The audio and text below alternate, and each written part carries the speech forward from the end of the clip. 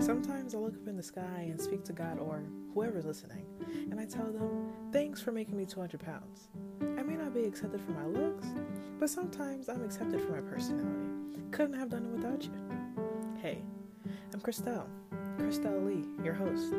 Here we'll be talking about the things I talk to my demons about at 3 o'clock in the morning. I think. I don't know. I'm new to this. Cut a girl some slack, okay? See ya.